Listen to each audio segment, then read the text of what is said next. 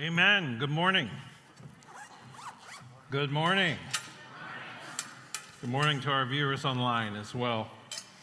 We are continuing our sermon series on the book of Nehemiah today, and we're in chapter 3. As we've learned already, when the Jewish people returned to their homeland after the Babylonian exile, they discovered that Jerusalem was in ruins. The temple, the city walls, the gates had all been destroyed by Nebuchadnezzar and his army. A lot of work needed to be done to rebuild.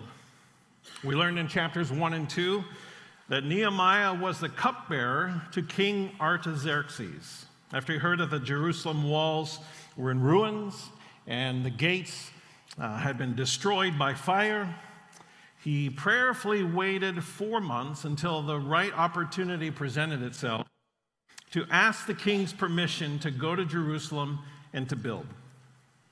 Today we're in chapter 3, and it's quite a long chapter, giving all the details and all the names of the people and families who start rebuilding the 10 gates that are around the city.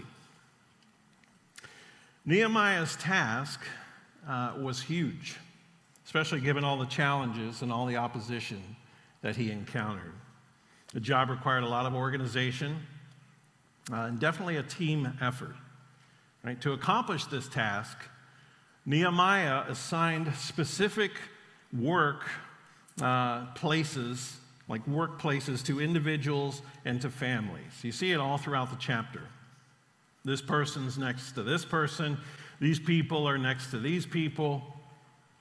People were assigned to work on sections of the wall or gates near their own homes, which was ingenious because it gave them motivation to finish the job, right? If you're building the wall right by your own house, it kind of motivates you to get it done for the protection of your own family. So it also avoided wasting time traveling to other parts of the city. They're going to put up an image of the, there they go. So there are 10 gates that are mentioned in chapter 3, proceeding counterclockwise from the north wall of the temple. And the diagram that you see behind me shows the walls and the gates that surround the city of Jerusalem. We're going to start at the top, and we're going to work our way around counterclockwise. Okay? There's the sheep gate, there's the fish gate, there's the old gate, the valley gate, the dung gate, the fountain gate, the water gate, the horse gate, the east gate, and the inspection gate. So there are some fascinating revelations when we go through and we study the names and we study the history of these 10 gates. There are some interesting parallels between these gates and the gospel. And there are some things we can learn regarding our own spiritual growth. So we're going to take a tour this morning around the city of Jerusalem, and we're going to focus on each of these 10 gates. And we start at the top on the north side of the city at the sheep gate. The sheep gate. So the very first gate mentioned in our scripture is the sheep gate. It's in verses 1 and 2. It says this: Then Eliashib, the high priest, and the other priests started to rebuild at the sheep gate. They dedicated it and set up its doors, building the wall as far as the Tower of the 100, which they dedicated, and the Tower of Hananel. People from the town of Jericho worked next to them, and beyond them was Zakur, son of Imri. So the sheep gate in Jerusalem was near the temple. It was where the sacrificial animals were brought in to be offered onto the altar.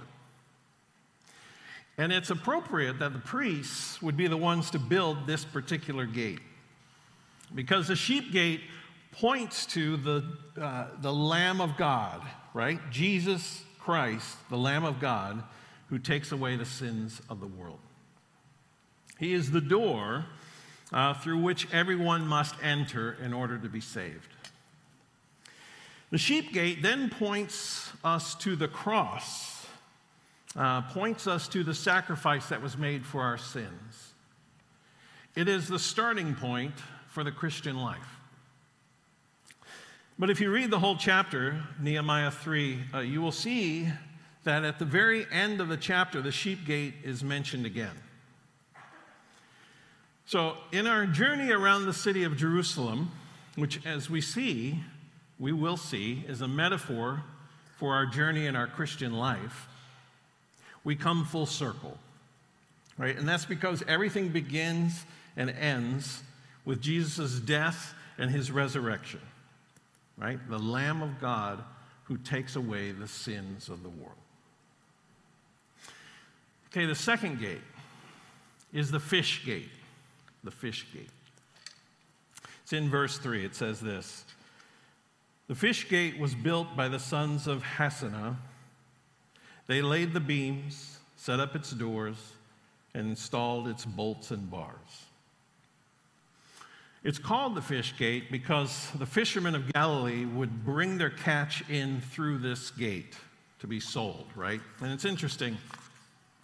You remember that the first thing Jesus did with those who he saved was he sent them out to be witnesses for him, right? Jesus says this: "Follow me, and I will make you fishers of men."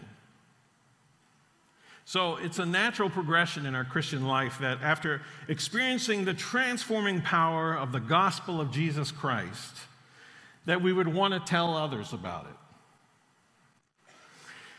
Studies have shown that believers who have been believers for 2 years or less are the most effective at reaching people for Christ, which is crazy, right? You would think that the more mature Christians would be more effective at evangelism, but overall, that's not the case. There are exceptions, of course, but this is why it is important to be intentional about continuing to reach unchurched people, right? Because they are the most effective at reaching unchurched people, right? It's a paradox. But think about it. If they have a very real testimony of what Jesus has done in their life, and they probably still have many unchurched friends in their lives, right? Then truly, the Spirit can empower them to be fishers of men. "Follow me, and I will make you fishers of men." The words of Christ. I've seen it many times over the years. Like a previously unchurched person comes to faith in Christ, and pretty soon, like they're inviting their unchurched friends to church. Like I've even seen like a whole section of people. It's like them and all their friends who just start showing up. This is the message the Lord gives us as we stand before that second gate, the fish gate. "Follow me, and I will make you fishers of men." Next after the fish gate was the old gate. The old gate. It's in verse 6. It says this: "The old city gate was repaired by Joiada, son of Paseah, and Meshullam, son of Besodiah. They laid the beams, set up its doors, and installed its bolts and bars." So this gate speaks to us of the old ways of truth.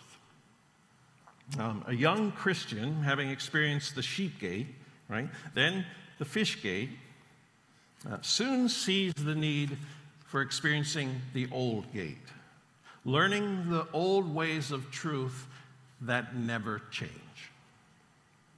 Jeremiah 6:16 says this: "This is what the Lord says: Stop at the crossroads and look around. Ask for the old godly way and walk in it. Travel its path, and you will find rest for your souls." So we're living in a day where we tend to always be interested in the new thing, right? Whether it's the latest car, the latest gadgets, updating our home, updating our clothes, updating our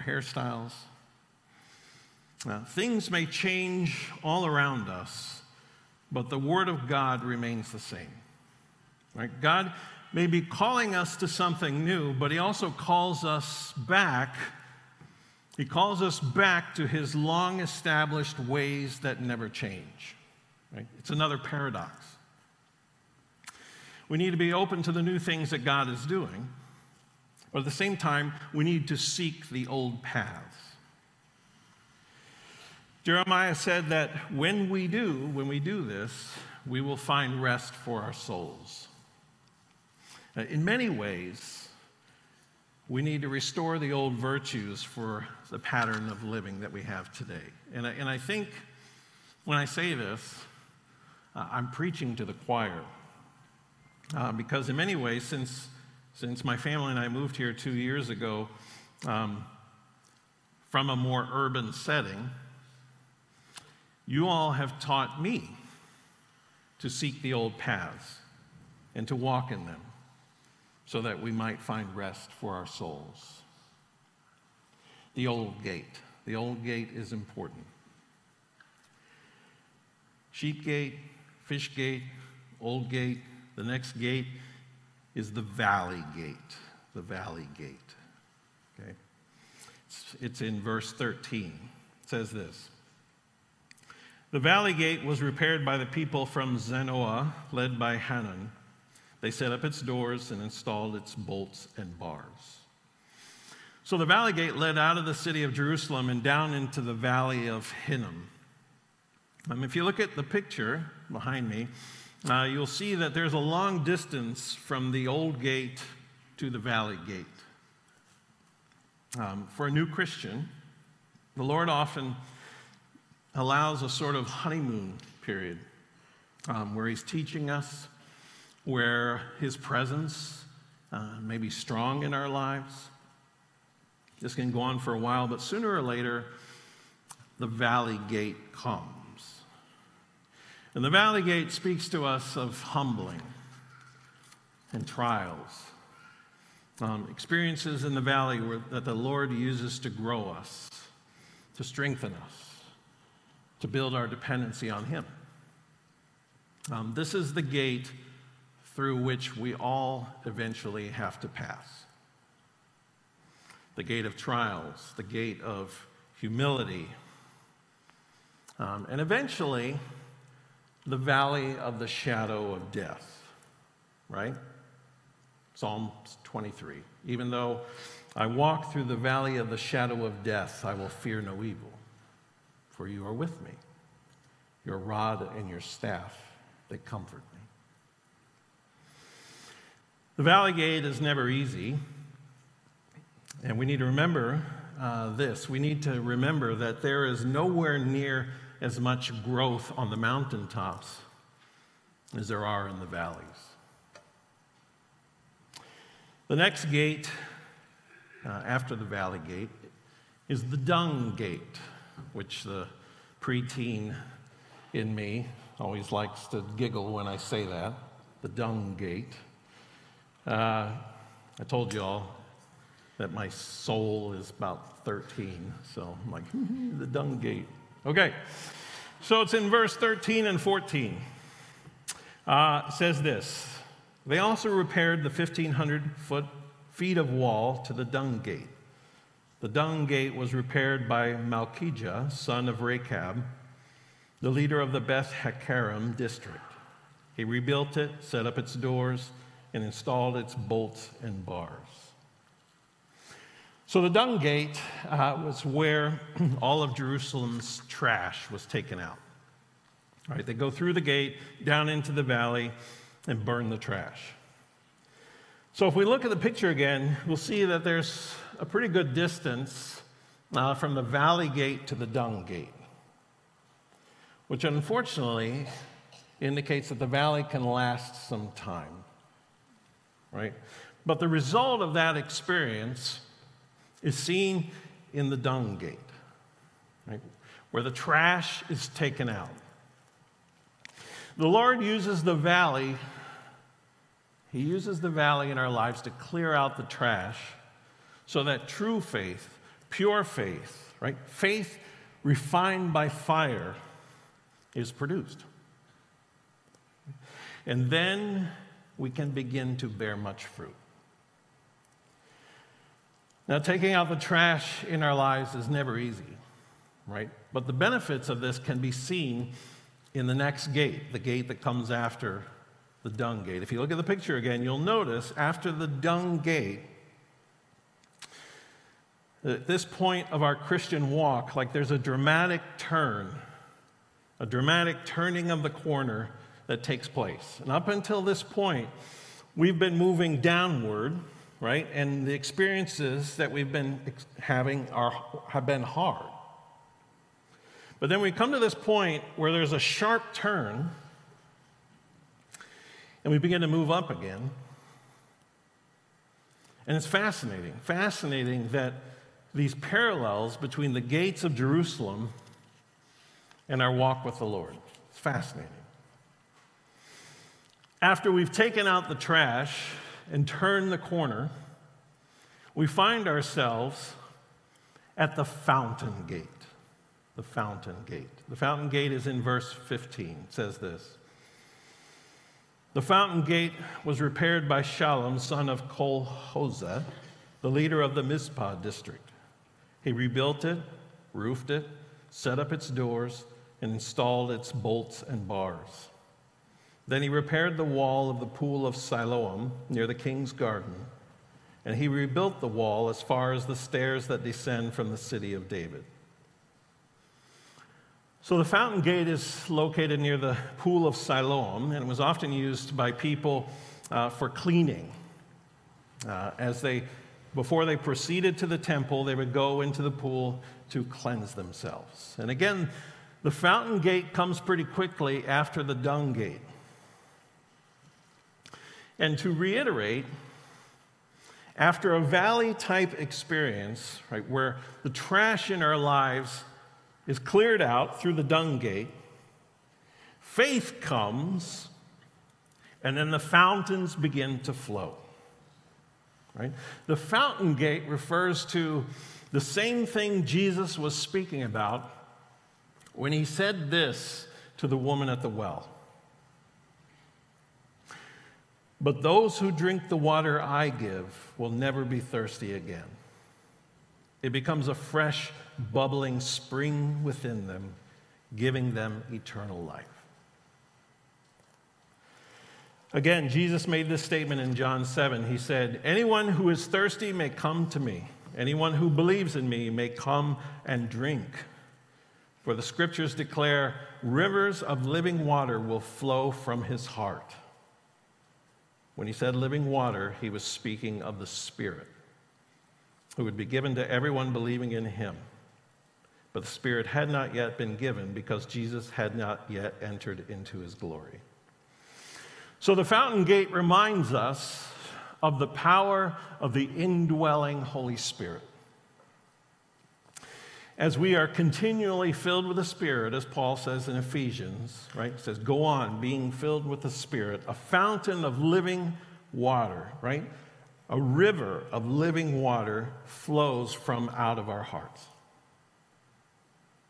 The fountain gate. What comes right after the fountain gate is the water gate. The water gate. So the water gate led down into the Gihon Spring, which was located next to the Kidron Valley, and it's mentioned in verses 25 and 26. It says this: Palal, son of Uzai, carried on the work from a point opposite the angle in the tower that projects up from the king's upper house beside the court of the guard. Next to him were Pedaiah, son of Parosh, with the temple servants living on the hill of Ophel, who repaired the wall as far as a point across the water gate to the east and the projecting tower. So the water gate, what's the water gate? The water gate is a picture of the Word of God and its effect in our lives. Ephesians 5:26 says this: to make her holy and clean, washed by the cleansing of God's word. Psalm 119:9 states that it is only through God's word that we can be clean. It says, how can a young person stay pure? By obeying your word.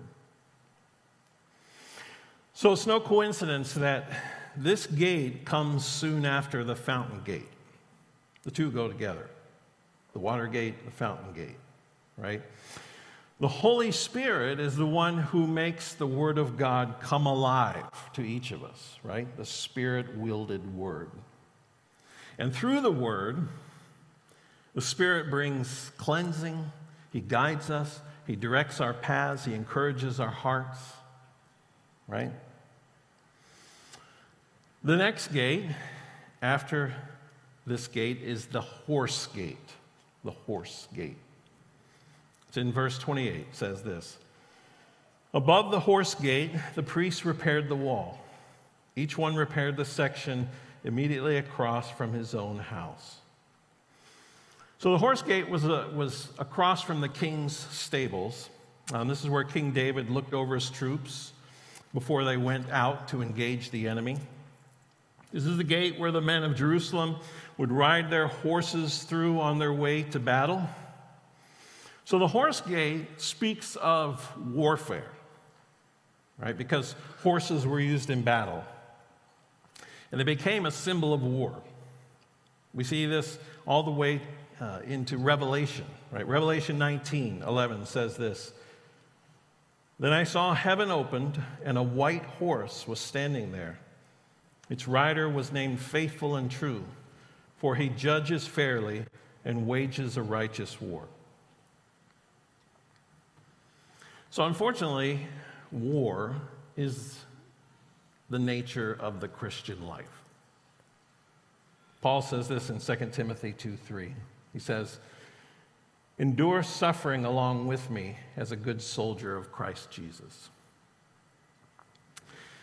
The Christian life is not an easy thing. If you live for God, it will cost you something. And spiritual warfare is a requirement for every Christian, right? Because we are all in a battle, whether we realize it or not. It's also interesting that the horse gate comes after the water gate, right? The word. Why? Because as the word of God goes forth, spiritual warfare will increase. It is inevitable. The next gate after the horse gate is the east gate. The east gate. It's mentioned in verse 29. It says this. Next, Zadok, son of Immer, also rebuilt the wall across from his own house. And beyond him was Shemaiah, son of Shechaniah, the gatekeeper of the east gate. So the east gate is located opposite the Mount of Olives, right? The Mount of Olives. Ezekiel 44:1-2 says this. Then the man brought me back to the east gateway in the outer wall of the temple area, but it was closed. And the Lord said to me, this gate must remain closed. It will never again be opened. No one will ever open it and pass through, for the Lord, the God of Israel, has entered here.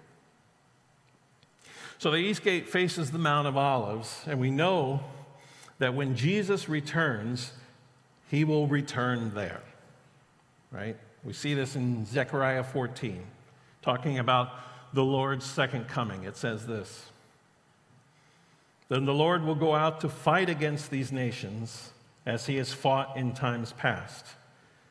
On that day, his feet will stand on the Mount of Olives, east of Jerusalem.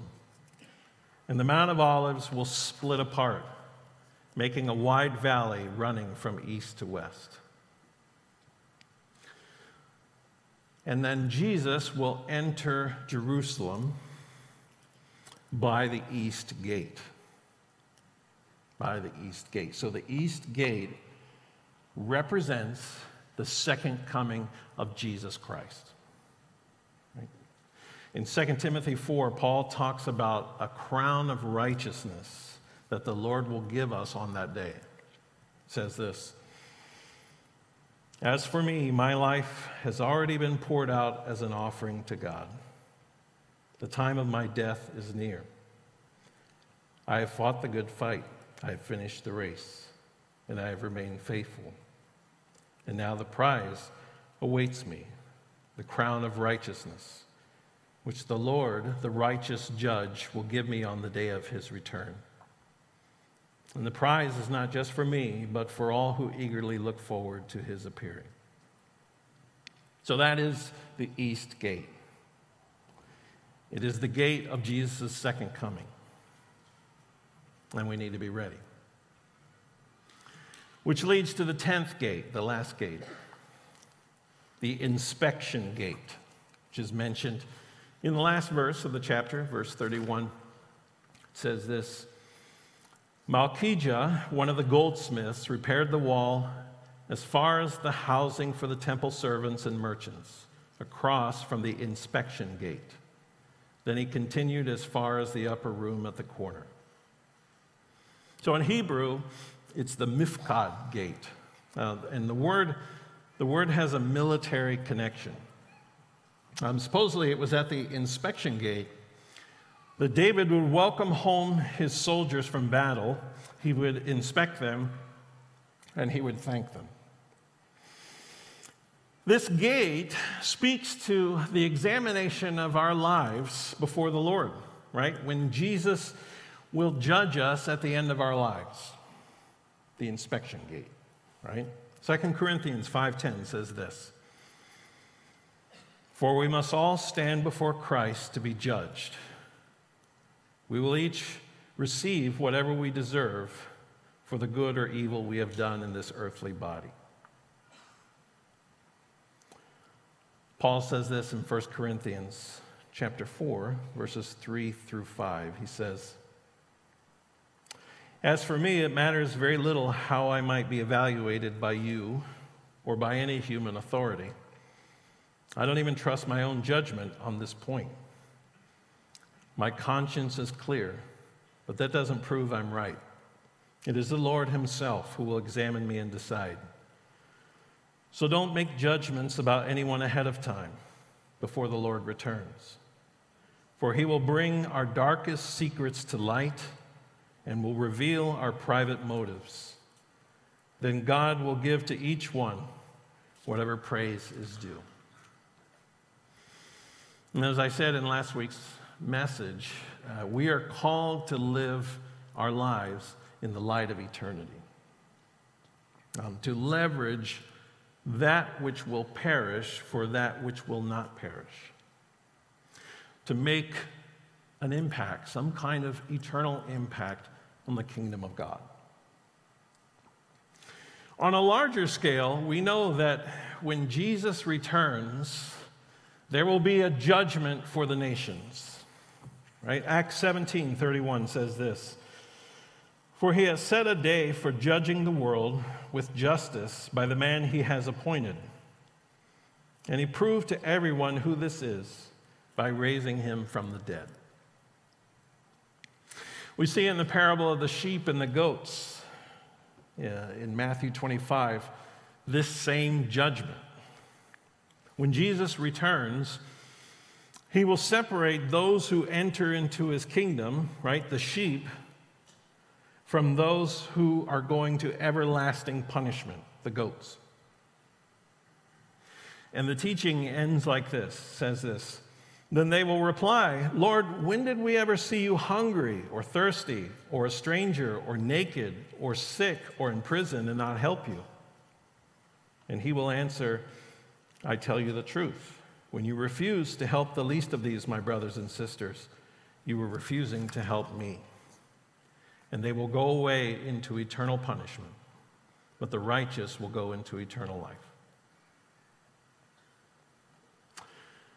Let me ask you, do you understand that you do not and cannot earn your salvation? Do you understand that through faith in Jesus' completed work on the cross, we, who were once enemies of God, have been reconciled by the blood of Christ and adopted into the family of God? Have you put your faith and your trust in Jesus Christ? Do you believe that he died and rose again? Have you chosen to follow him and make him Lord of your life? Do you understand that there is no condemnation for those who are in Christ Jesus? God has made only one provision for salvation, and that is Jesus Christ. John chapter 3, verse 17 and 18 says this: God sent his Son into the world not to judge the world, but to save the world through him. There is no judgment against anyone who believes in him, but anyone who does not believe in him has already been judged for not believing in God's one and only Son. God has given a doomed world good news. And it is the gospel of Jesus Christ. And it is amazing that the gospel of Jesus Christ is embedded in the foundations of the gates of Jerusalem. Like long before Jesus ever physically came on the scene. Amazing, fascinating. A couple of other observations I want to make with this chapter before we leave it. First, this was a team effort. The rebuilding of the gates and the walls, this was a team effort. If the walls and gates were to be rebuilt, then everyone would have to take part.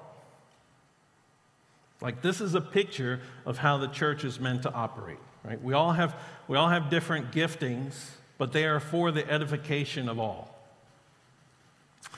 And the pastor's job, according to Ephesians 4, right, is to equip God's people to do his work and build up the church, right, the body of Christ. So right here, in this story, is the equipping of the saints, right there. The other thing I want to point out is this. When you read this chapter, you quickly realize, like, there's a lot of names here, Hebrew names. Part of the reason I didn't have them read that, and I wanted to read it in the sermon, is I wanted to not scare them. Like, you need to go learn how to pronounce all these Hebrew names. And so the principle here is apparently God took the time to ensure that all of these names would be recorded. Like, the Bible doesn't just say, and lots of people made repairs to the wall. No, it specifically names each person, each family that made repairs to the wall, to the gates, and that has been recorded for all eternity. All eternity. Right? And it's the same with us. Our names, our lives, our actions are recorded by the Lord. And nothing that's done for the Lord is done in vain, even if no one sees it. So don't lose your heart as you are working for the Lord. Hebrews 6:10 says it like this: For God is not unjust. He will not forget how hard you have worked for him and how you have shown your love to him by caring for other believers, as you still do. Let's pray. Lord Jesus, we thank you. We thank you for the purity, for the simplicity, for the beauty of the gospel of Jesus Christ. We thank you, Lord, that the gospel was embedded in the foundations of the faith long before you were even born. We thank you, Lord Jesus, that even while we were dead in our sins, you died for us. We thank you that it is by your grace that we've been saved through faith. And this is not of ourselves. It is a gift of God, not by works, so that none of us can boast. We thank you that we, all of us, are God's handiwork, created in Christ Jesus to do good works, to do good things, to do things that you planned for us since the foundations of creation. God, thank you. We thank you for your beauty. We thank you for your majesty. We thank you for your love, and we thank you for your grace. May you continue to be glorified in our lives. I pray this in Jesus' name. Amen.